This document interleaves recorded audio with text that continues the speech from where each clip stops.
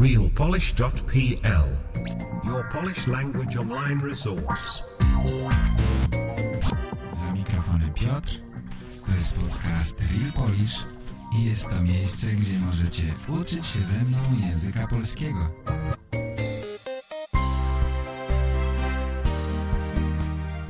Witam, słuchacie podcastu realpolish.pl. Cześć moi drodzy, jak się macie? Mam nadzieję, że jesteście w wakacyjnych nastrojach. Mamy przecież lato, jest ciepło. Do tego tęskniliśmy przez całą zimę. Narzekaliśmy, że jest zimno, że jest wiatr, że jest śnieg i czekaliśmy na lato. Aż w końcu przyszło. Teraz co prawda narzekamy, że jest za gorąco, no ale tacy już jesteśmy, nigdy nie jest idealnie, prawda? Zawsze znajdzie się coś, na co można narzekać. Mimo wszystko mam jednak nadzieję, że miło spędzacie czas i jednocześnie cieszę się, że znaleźliście trochę czasu, żeby posłuchać mojego podcastu. Mam na imię Piotr i zapraszam Was na podcast po polsku. Moim celem jest pomóc Wam w nauce języka polskiego bez tracenia czasu na gramatykę. Moim zdaniem można nauczyć się języka bez nauki gramatyki. Jest to możliwe. I powiem więcej, gdybym mógł, to zakazałbym nauki gramatyki przynajmniej na początkowym etapie. Później, jeśli jesteś już na mniej więcej średnim poziomie, sporo rozumiesz i możesz trochę rozmawiać, wtedy okej. Wtedy, jeśli interesuje Cię gramatyka, to poczytaj na ten temat, poszukaj informacji, zastanów się nad tym. Ale na początku, gdy nic nie wiesz, nie rozumiesz, co mówią ludzie, to gramatyka jest ostatnią rzeczą, której powinieneś albo powinnaś się uczyć. Widzieliście kiedyś 5-letnie dziecko, które uczy się gramatyki? Ja nie widziałem, ale widziałem 5-letnie dzieci, które mówią bardzo dobrze i nie robią dużo błędów. Prawie wcale ich nie robią, a nie znają gramatyki. Jeśli rozumiecie ten podcast, rozumiecie to, co mówię, to znaczy, że prawdopodobnie jesteście na średnim poziomie. Przynajmniej na średnim poziomie. Możecie poczytać coś na temat gramatyki. Jakieś wyjaśnienie czegoś, co Was interesuje. Okej, doskonale. Ale niech studiowanie gramatyki nie będzie tą najważniejszą rzeczą, którą robicie. Nie spędzajcie najwięcej czasu nad gramatyką. Najwięcej czasu powinniście poświęcać na słuchanie, czytanie, a potem mówienie. Dopiero na końcu powinna być gramatyka. Trochę inaczej to wygląda w szkole, ale zapomnijmy o tym. Jesteśmy już dorośli, nie musimy robić tego, co każą nam inni, tym bardziej, gdy widzimy, że to nie przynosi dobrych rezultatów. Dobra, nie gadam już o szkole, bo przecież mamy wakacje.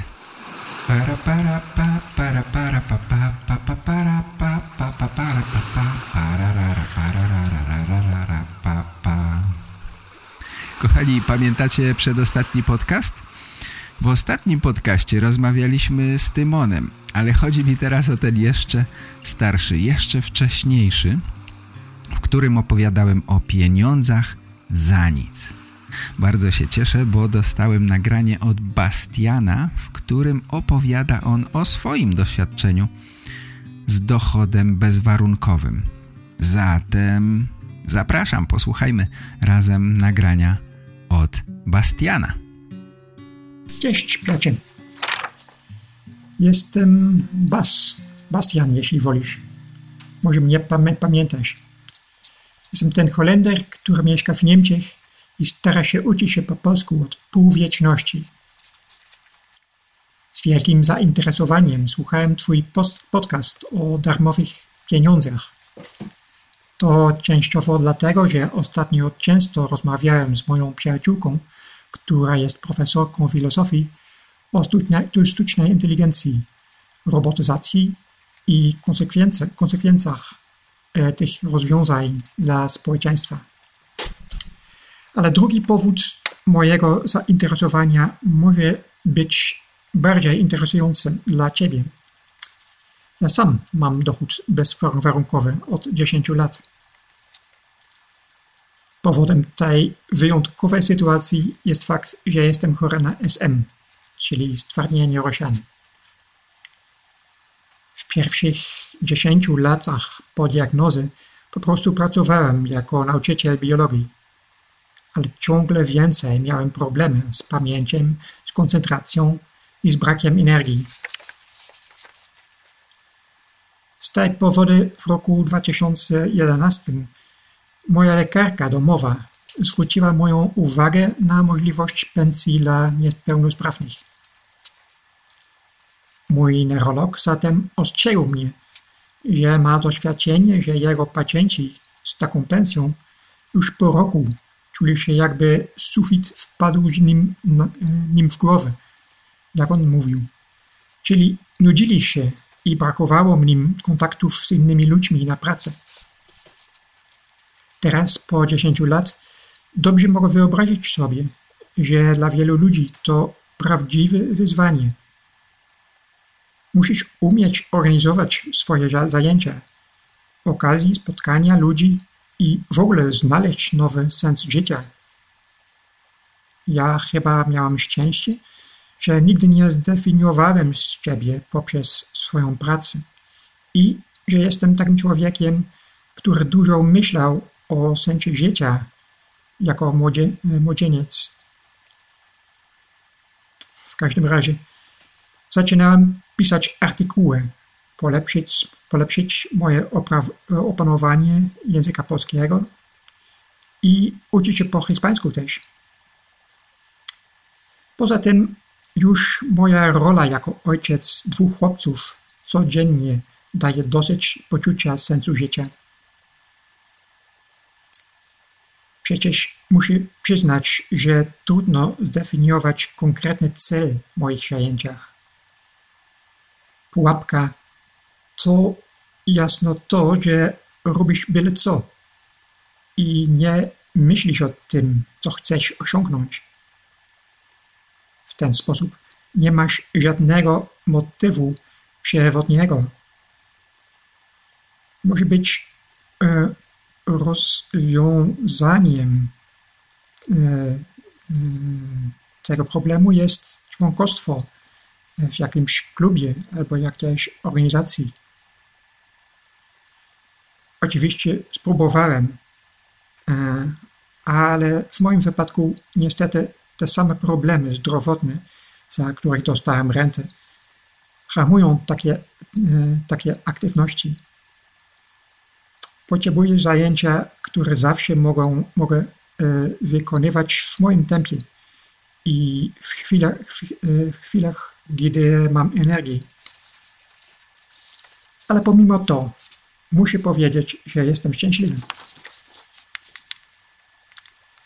Nie jestem pewny, czy taka sytuacja, w której nasza praca już nie będzie potrzebna, pozostaje realnością. Pamiętam, że kiedyś w latach 80. mówiono o komputerach, które w przyszłości będą robić wszystko tyle szybciej, że my w przyszłości będziemy mieć mnóstwo wolnego czasu. Ta przyszłość to teraz i mamy raczej mniej wolnego czasu, wydaje mi się. Ale jeśli tym raz naprawdę będzie inaczej, to myślę, że na podstawie bezwarunkowych dochodów bardzo dobrze możemy prowadzić szczęśliwe i satysfakcjonujące życie. Buntować się z tego powodu chyba nie będzie potrzebne. Proszę, dziękuję Ci jeszcze raz za moim ulubionym zajęciem, uczeniem się polskiego z Twoją wspaniałą metodą. Cześć, trzymaj się zdrowo. Bardzo dziękuję za nagranie. Bas zwrócił szczególną uwagę na sens życia. na to, co daje nam satysfakcję z tego, że żyjemy. Myślę, że to jest fundamentalna sprawa, najważniejsza sprawa. Jak to mówią, pieniądze szczęścia nie dają, ale lepiej je mieć niż nie mieć. Oczywiście pieniądze na pomoc dla chorych ludzi to jest trochę inna sprawa, prawda? To już znamy i chyba wszyscy się zgadzamy z tym, że to powinno być. Powinniśmy pomagać chorym, pomagać osobom, które nie mogą pracować. Dochód bezwarunkowy to trochę inna sytuacja. Jednak rzeczywiście wszystko wraca do tego samego pytania o sens życia. O to, jak osiągnąć szczęście. Nie bez przyczyny filozofowie od zarania dziejów zadają sobie to pytanie. Jak być szczęśliwym? Jak żyć, żeby żyć szczęśliwie? Od zarania dziejów powiedziałem. Od zarania dziejów to znaczy od początku, od zawsze. Od zarania dziejów to taki zwrot. Wielkie dzięki, Bas, za wspaniałe nagranie. Mówisz świetnie po polsku. Powiedziałeś, że uczysz się polskiego pół wieczności. To mi się bardzo spodobało. Nie wiem, czy powiedziałeś to specjalnie dla żartu, czy żart zrobił się przypadkowo i chciałeś powiedzieć od pół wieku. Od pół wieku to znaczyłoby od 50 lat. Wiek ma 100 lat, więc od pół wieku to 50 lat. Od półwieczności jest fajne i zabawne dla mnie. Wieczność to nieskończenie długi czas. Kiedy coś trwa bardzo, ale to bardzo długo, mówimy, że trwa wieczność. Tak jak na przykład kosmos. Kosmos trwa wieczność. Niektórzy mówią, uczę się polskiego od wieczności i wciąż słabo mówię. Ale kiedy, Bas, powiedziałeś, uczę się polskiego od półwieczności, to dla mnie coś zabawnego. To mnie rozbawiło. To tak jakby powiedzieć od pół nieskończoności. Bardzo, bardzo długo, ale nie aż całą wieczność. Bardzo fajny żart. Wielkie dzięki, Bas. Pozdrawiam Cię bardzo serdecznie i życzę dużo zdrowia i dobrego samopoczucia. Jesteś wielki. Jesteśmy z Tobą. Dziękuję za nagrania od Was. Teraz są wakacje, więc może będziecie mieli więcej czasu, żeby znaleźć taką możliwość i zrobić nagranie. Czekam na Wasze nagrania.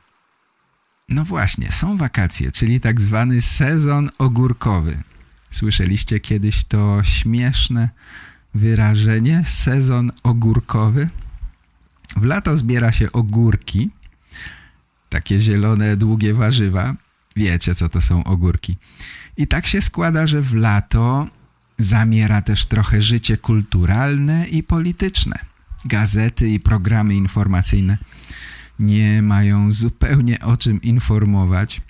Nie ma o czym pisać, nie ma o czym mówić. Nic się nie dzieje. Sezon ogórkowy. Dla wydawców gazet z informacjami to jest oczywiście zły czas, niedobry czas. Nie ma ciekawych informacji, więc ludzie przestają kupować gazety. Przestają oglądać programy informacyjne. Przestają wchodzić na strony z wiadomościami. Dlatego w sezonie ogórkowym wiele informacji jest po prostu zmyślonych. Albo przynajmniej częściowo zmyślonych, albo chociaż wyolbrzymionych. Wszystko po to, żeby zainteresować ludzi. Ale wygląda na to, że teraz w Polsce bardzo dużo dzieje się w polityce i nie ma problemu z nowościami. Każdego dnia coś się dzieje. Każdego dnia jest jakaś afera. Wygląda na to, że partia rządząca ma trochę problemów, a opozycja stara się to wykorzystać i wzmocnić się. Walka o władzę trwa i wygląda na to, że politycy nie będą mieli wakacji w tym roku. Kto chce mieć władzę polityczną, ten musi o nią walczyć, również w wakacje. Nie ma odpoczynku. A przecież kto ma informacje, ten ma władzę. To jest oczywista prawda. Dlatego informacjami manipuluje się. Ludzie starają się ukrywać informacje, to znaczy ukrywać prawdę i podawać nieprawdziwe informacje jako prawdziwe. Czasami to może mieć bardzo poważne konsekwencje. Kiedyś, gdy chodziłem jeszcze do szkoły, to było w drugiej połowie XX wieku, kupę lat temu. Wtedy oczywiście manipulowało się informacjami. Mówię tutaj w Polsce. Rząd komunistyczny miał w swoich rękach cały aparat informacyjny. Wtedy to była głównie telewizja i radio. No i gazety oczywiście. To było jeszcze przed internetem. Dostęp do niezależnych informacji był bardzo, bardzo utrudniony. Nie było prywatnych stacji radiowych i telewizyjnych, nie było prywatnych gazet, więc rząd nie miał żadnego problemu. Można było uprawiać propagandę i nie martwić się, że ktoś będzie informował o faktach, że ktoś będzie mówił, jak naprawdę jest. Istniały oczywiście media zewnętrzne, zagraniczne, ale dostęp do nich był naprawdę bardzo ograniczony. Oczywiście nie można było oglądać telewizji zachodniej, to było po prostu niemożliwe technicznie, nie było wtedy jeszcze telewizji satelitarnej. Z radiem było trochę łatwiej, ale większość ludzi nie znała języków obcych, ludzie nie znali na tyle dobrze angielskiego, żeby zrozumieć informacje podawane przez radio. Na szczęście istniało Radio Wolna Europa. To była amerykańska rozgłośnia radiowa, która posiadała polską sekcję. I wszystkie wiadomości były podawane w tym radio po polsku. Tu rozgłośnia Polska, Radia Wolna Europa.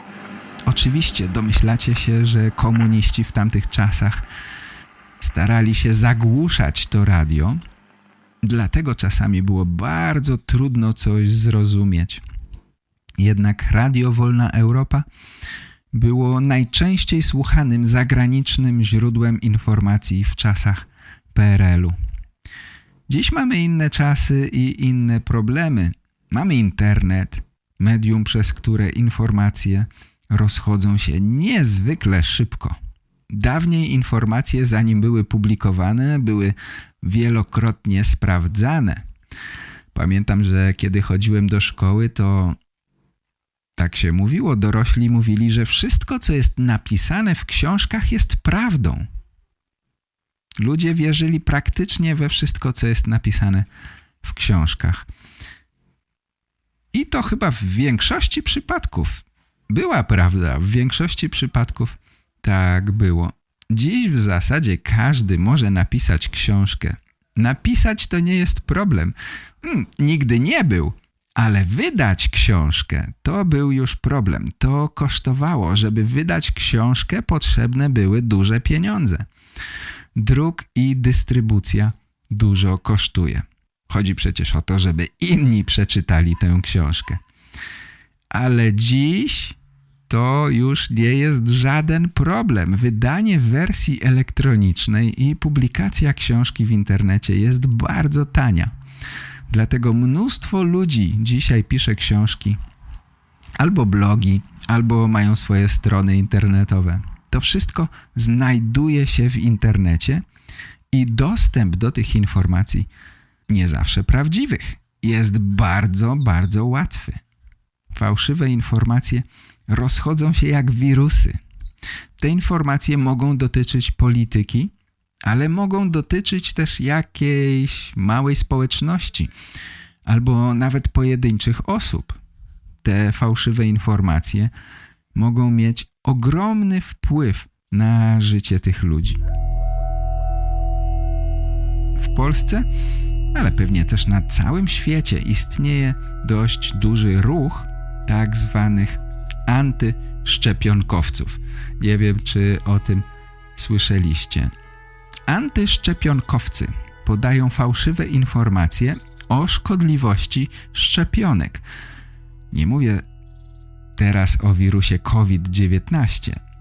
Mówię o takich chorobach jak gruźlica albo polio. Antyszczepionkowcy namawiają rodziców, żeby nie szczepili swoich dzieci na gruźlicę na przykład. Jeśli ktoś uwierzy w te informacje i nie zaszczepi swojego dziecka, to będzie to miało oczywiście ogromny wpływ na jego życie. To znaczy na życie jego dziecka. Czasami konsekwencje będą po prostu tragiczne. W Meksyku miało miejsce takie zdarzenie, że ludzie zostali zabici w wyniku fake newsa, czyli fałszywej informacji.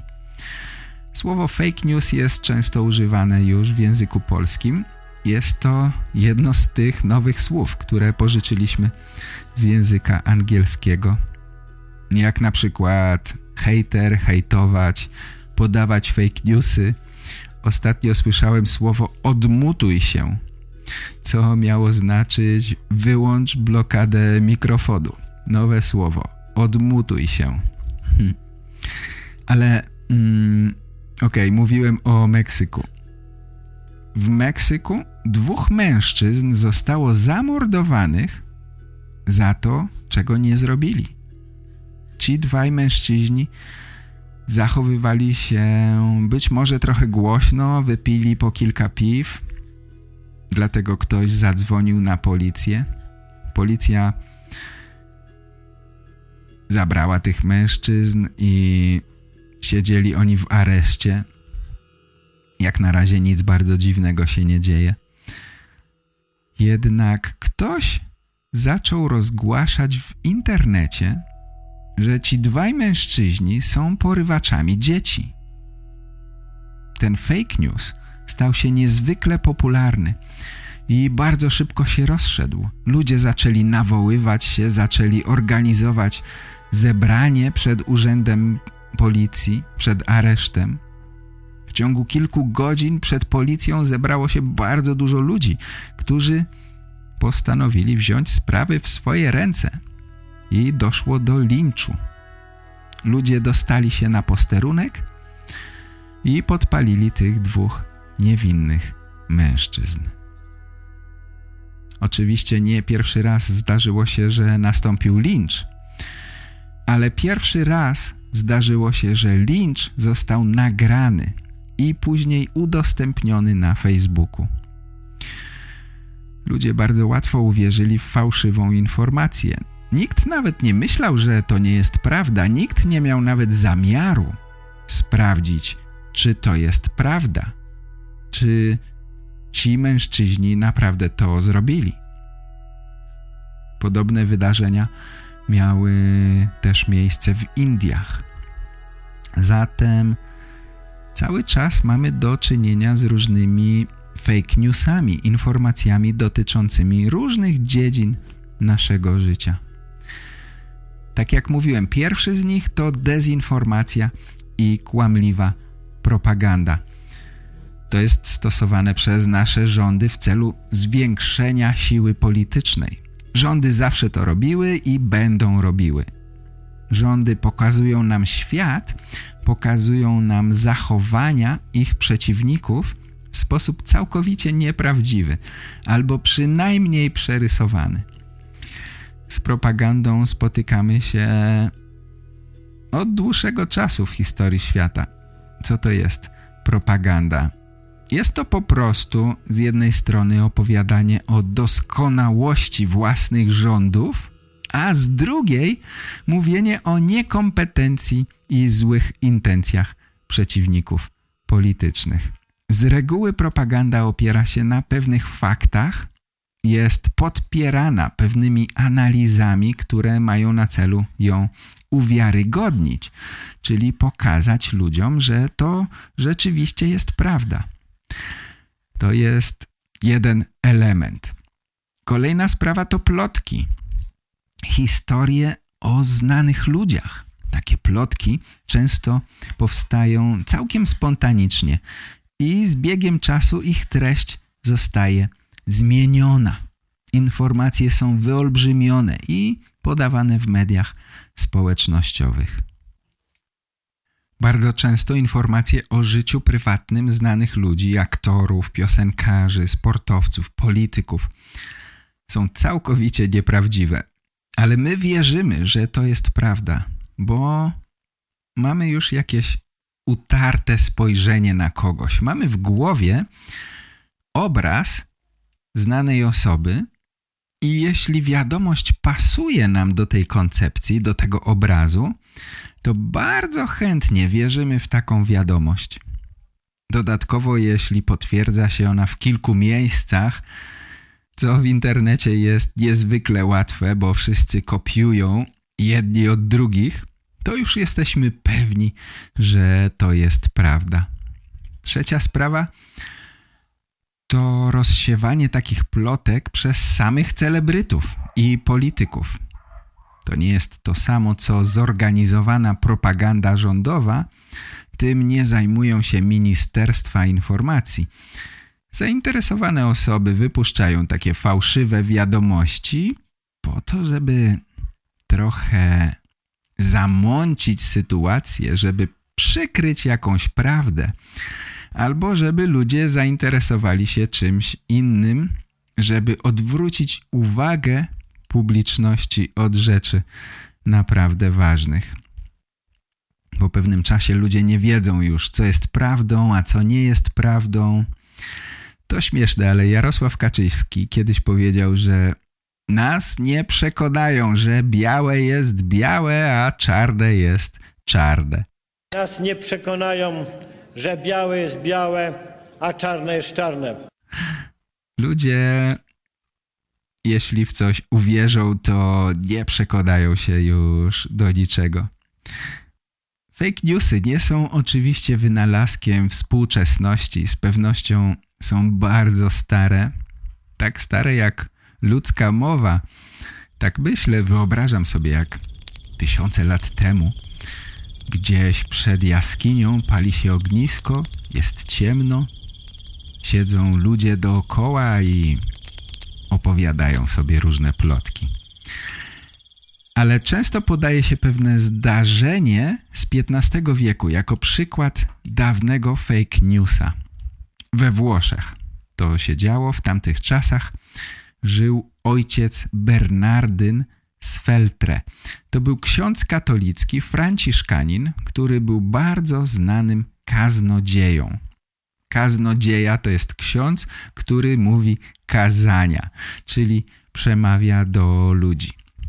Najczęściej to są nauki religijne. Ojciec Bernardyn był antysemitą i w swoich kazaniach opowiadał historię o tym, że Żydzi porywają dzieci, mordują je i w dzień Paschy wypijają ich krew. Ta informacja, ten fake news bardzo szybko rozniósł się po Włoszech. Ludzie byli przerażeni, bali się o swoje dzieci. Opowiadali to oczywiście swojej rodzinie, swoim sąsiadom i to się szybko rozchodziło. Katolicy bardzo szybko uwierzyli, że Żydzi, ci dziwni ludzie, którzy zachowują się inaczej, wierzą w innego Boga, ci dziwni ludzie są przyczyną wielu złych rzeczy. Podobno oficjalnie Kościół chciał uciszyć ojca Bernardyna z Feltre, ale to spowodowało, że plotki rozchodziły się jeszcze szybciej. Mówiono, że znaleziono ciało 2-letniego dziecka z katolickiej rodziny w żydowskim domu. To był mały Szymon. Ta historia doskonale pasowała do tego, jakie ludzie mieli wyobrażenie o Żydach. I teraz mieli doskonałe potwierdzenie. Tak przynajmniej myśleli. Efektem tych kazań był wybuch antysemityzmu. Spalono na stosie 15 Żydów w Trydencie, a resztę wypędzono. Wypędzono z miasta na 300 lat. Szymon z Trydentu to dziecko. Szymon z Trydentu został świętym Kościoła katolickiego i jego męczeńska śmierć jest czczona do dziś. choć naprawdę wiadomo, że to był fake news. To był fake news. Od samego początku fake newsy opierały się na sensacji i skrajności. Miały za zadanie rozpalać uprzedzenia i często prowokowały do przemocy. Nazistowska machina propagandowa opierała się na tych samych fałszywych historiach o Żydach pijących krew dzieci. W XV wieku Johann Gutenberg wynalazł prasę drukarską, co pozwoliło na utrwalanie informacji bardzo łatwo. Nie trzeba już było przepisywać ręcznie książek. Ale w tamtych czasach trudno było zweryfikować, które wiadomości czy informacje są prawdziwe. Istniało mnóstwo różnych źródeł informacji. Były źródła, powiedzmy to oficjalne, czyli królewskie albo kościelne. Istniały relacje naocznych świadków. Nie istniało jednak coś takiego, co dziś nazywamy obiektywizmem. Ludzie wiedzieli, że wiele informacji jest manipulowanych. W XVI wieku uważano, że prawdziwymi informacjami są przecieki z raportów rządowych, tak zwane relacjoni. Jednak bardzo szybko zaczęto wypuszczać fałszywe relacjoni po to, żeby wprowadzać zamieszanie. Dopiero później autorzy informacji zaczęli podawać źródła swoich informacji. W XVII wieku powstał zwyczaj stosowania przypisów, czyli takiej listy źródeł informacji, po to, żeby uwiarygodnić podawaną informację. Gdy druk stał się bardziej powszechny, drukowało się coraz więcej książek i było bardzo dużo książek o potworach morskich i czarownicach. To ludzie lubili czytać. Klęski żywiołowe, takie jak trzęsienia ziemi, susze lub powodzie, były tłumaczone zesłaniem kary przez Boga na grzeszników. Kościół bardzo aktywnie wykorzystywał fałszywe informacje do celów religijnych. Ale równie często fake newsy wykorzystywało się też w polityce. Powstał nawet gatunek literacki nazywany pamfletem. Pamflet to najczęściej anonimowy tekst, którego celem było ośmieszenie jakiejś osoby lub jakiegoś zjawiska. Najczęściej używało się w tym celu satyry, wyolbrzymienia, przejaskrawienia. Czasami na takie teksty po polsku mówimy też paszkwil. Tematyka pamfletu czy paszkwilu najczęściej dotyczy spraw obyczajowych, politycznych lub religijnych. Skoro nie jestem podpisany, nie ma autora, to mogę napisać, co mi się tylko podoba, prawda? Czy to coś wam przypomina? Oczywiście komentarze w internecie. Anonimowi autorzy pamfletów w tamtych czasach to dziś hejterzy znani z internetu, którym wydaje się, że bezkarnie mogą oskarżać innych o fałszywe sprawy. Inni chętnie to czytają, bo sensacja zawsze sprzedaje się dobrze. Na początku XIX wieku mieliśmy już nowoczesne gazety. Codzienna porcja informacji, ale także fałszywych historii, po to, żeby lepiej się sprzedawać. Gazeta New York Sun na początku XIX wieku zaczęła informować o obcej cywilizacji znajdującej się na Księżycu. Ciekawe, dlaczego nie nazwali się New York Moon. Dzięki tym fałszywym informacjom gazeta stała się niezwykle popularna. Antykatolickie gazety w Stanach Zjednoczonych w tamtym czasie podawały informacje, że Irlandczycy kradną ze szkół Biblię. To doprowadziło do wielu zamieszek i ataków na kościoły katolickie. Fake newsy sprzedawały się bardzo, bardzo dobrze. Joseph Pulitzer, autor Nagrody Dziennikarskiej, Na początku swojej kariery jako wydawca New York Journal publikował sensacyjne, często zmyślone informacje po to, żeby podnieść sprzedaż gazety. W ten sposób powstało tak zwane żółte dziennikarstwo. W gazecie Pulitzera ukazywała się taka komiksowa postać o imieniu Yellow Kid. Stąd powstała nazwa żółte dziennikarstwo, czyli określenie pejoratywne, określające szukanie taniej sensacji. Na szczęście odbiorcy gazet, czytelnicy po pewnym czasie zorientowali się, że są robieni po prostu w konia, że są oszukiwani. Ludzie zaczęli szukać bardziej obiektywnych informacji i w ten sposób powstał rynek na wiadomości sprawdzone, wiadomości obiektywne, czyli prawdziwe. Chciałem powiedzieć bardziej prawdziwe, ale nie istnieje przecież coś takiego jak trochę prawda albo półprawda. Prawda jest tylko jedna. To są fakty. Albo tak jest, albo tak nie jest. Niestety bardzo trudno jest czasami to rozstrzygnąć, co jest prawdą. W każdym razie, powoli dziennikarstwo zasłużyło na publiczne zaufanie. New York Times był jedną z pierwszych gazet, która pokazała, że wiadomości nie muszą być sensacyjne. W latach 30. XX wieku powstało nowe medium – radio. Podobno na komisariat w Dallas zatelefonowała spanikowana kobieta. Chciała dowiedzieć się, co ma robić, jak się zabezpieczyć przed atakiem Marsjan. Ta kobieta nie była pierwsza, podobno nie była pierwsza. Podobno tysiące ludzi dzwoniło już na policję w sprawie ataku Marsjan. Podobno 1 milion ludzi po usłyszeniu audycji radiowej Wojna Światów uwierzyło, że zostaliśmy zaatakowani przez Marsjan.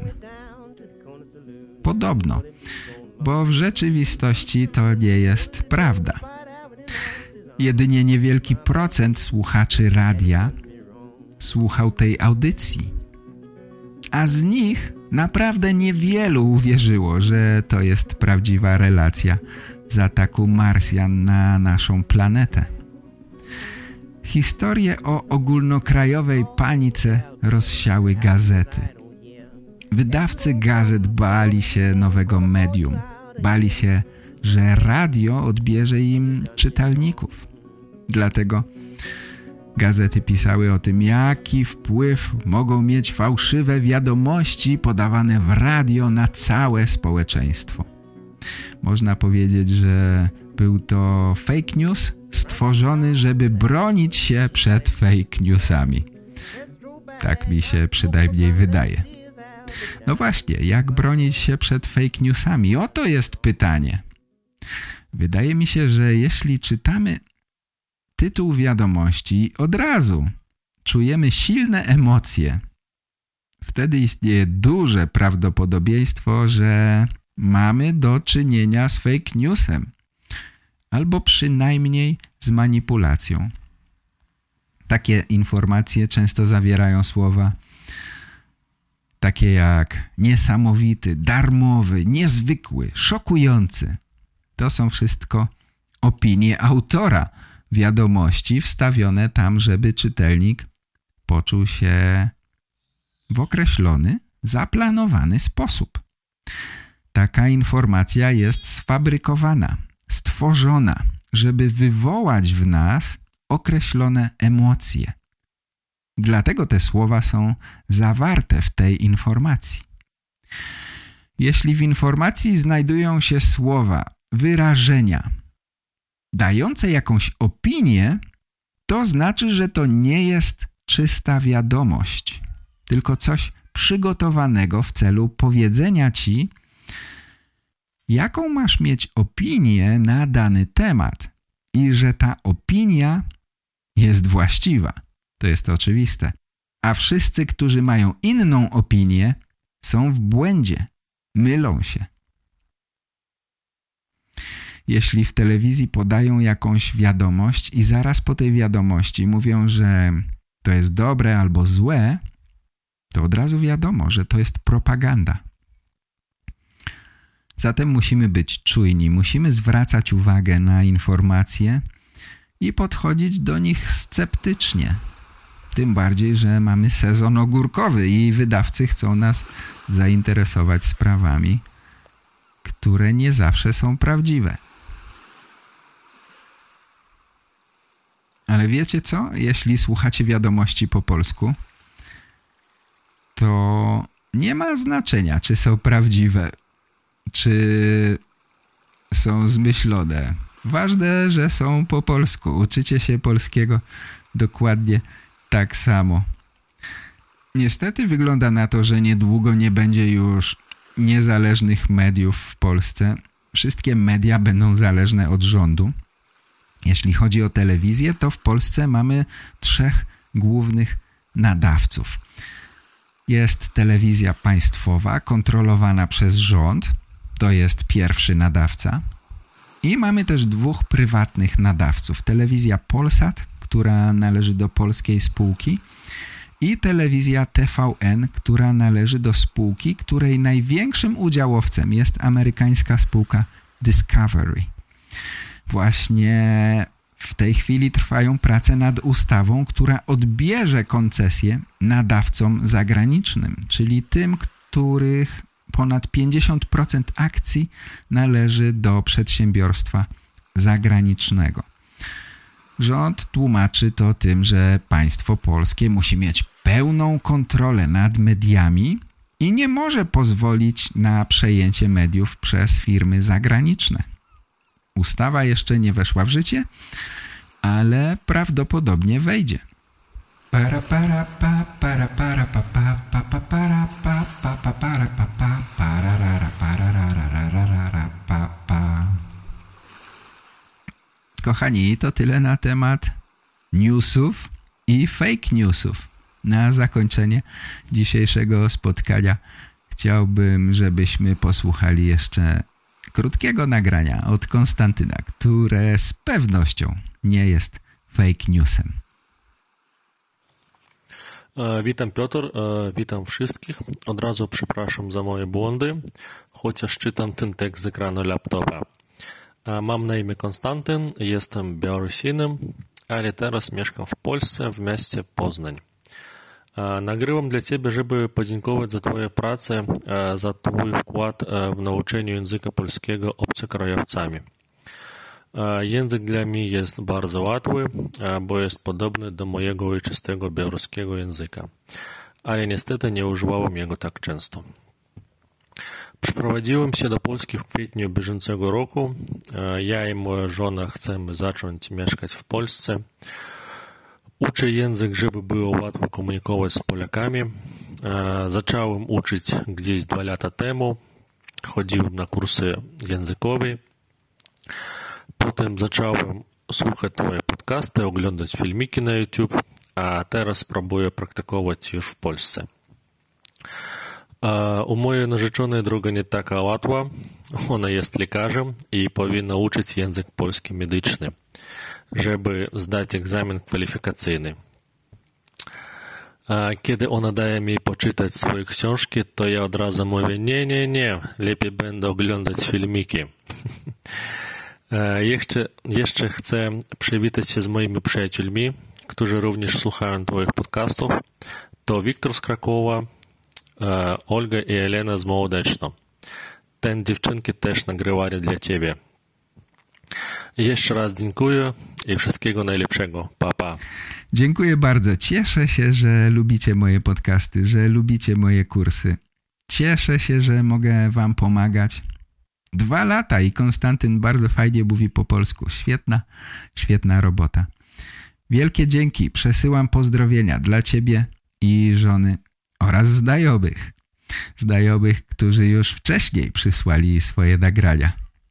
Kochani, pora już kończyć na dziś. Pewnie macie już plany na kolejne godziny dzisiejszego dnia. Ja jestem bardzo ciekawy, jak spędzacie wakacje, dokąd jeździcie, gdzie wypoczywacie, czy wybraliście się za granicę?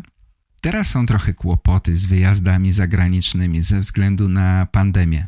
Ups, myślałem, że uda mi się nie używać tego słowa na literę P, ale nie udało się. Kochani, róbcie nagrania, przysyłajcie je do mnie. Co robicie na wakacjach? Lubicie góry czy morze? A może lubicie lasy i jeziora? Ja chyba najbardziej lubię góry. Nad morzem trochę się nudzę. W lesie i nad jeziorem są komary. Dlatego góry najlepiej mi pasują. W czasie spaceru w górach mam dużo czasu na myślenie. A jak znudzi mi się myślenie, to mogę słuchać różnych rzeczy. Wakacje to świetny moment, żeby zacząć słuchać jednego z moich kursów. Zachęcam was do tego. Mamy więcej czasu niż normalnie, więc po co czekać do września? Niektórzy czekają na takie specjalne daty. Zaczynają rzeczy 1 stycznia, bo to początek roku, albo 1 września, bo to początek roku szkolnego. Czy to ma sens? Według mnie nie. Jeśli chcesz coś zrobić, to zacznij to dziś, teraz, już, w tej chwili. Inaczej twoja motywacja spadnie i być może wcale tego nie zrobisz. Wykorzystaj ten moment. Moment, gdy czujesz, że chcesz to zrobić. Nie oszukuj się. Jeśli odkładasz to na później, to znaczy, że tak naprawdę nie masz zamiaru tego robić. Czy dziecko, które chce pobawić się ulubioną zabawką, odkłada to na później? Nie, teraz nie pobawię się domkiem z lalkami, zrobię to 1 września. Bzdura! Pamiętam, że kiedyś dostałem grę. To były takie piłkarzyki na sprężynkach. Pamiętam, że nie mogłem spać w nocy. Wstałem wcześniej niż zwykle, żeby pobawić się tą grą. Nie mogłem się doczekać. Życzę wam tej dziecięcej motywacji we wszystkim, co robicie. Nie tylko w nauce języka polskiego. Pamiętajcie, że oprócz podcastów mam dla was mnóstwo ciekawych materiałów. Pamiętajcie, że spotykamy się również na żywo.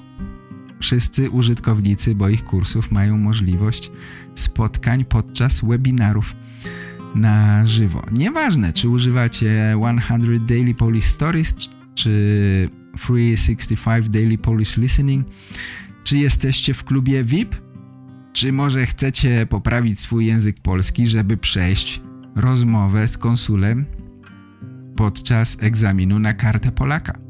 Zawsze zapraszam was na spotkania na żywo podczas webinarów. Okej, to tyle na dziś. Wielkie dzięki dla Basa i Konstantyna za nagrania. Pozdrawiam was wszystkich wakacyjnie. Teraz zrobimy krótką przerwę w podcastach, ale nie martwcie się, nie bardzo długą, naprawdę krótką. Ja też wybieram się na wakacje, z czego już teraz bardzo się cieszę. Jutro, czyli w sobotę, będę już w drodze do Krynicy-Zdrój. To będą moje kolejne wakacje w Krynicy-Zdrój. Byłem tam 2 lata temu i teraz jadę dokładnie w to samo miejsce. Zobaczymy, co tam się zmieniło.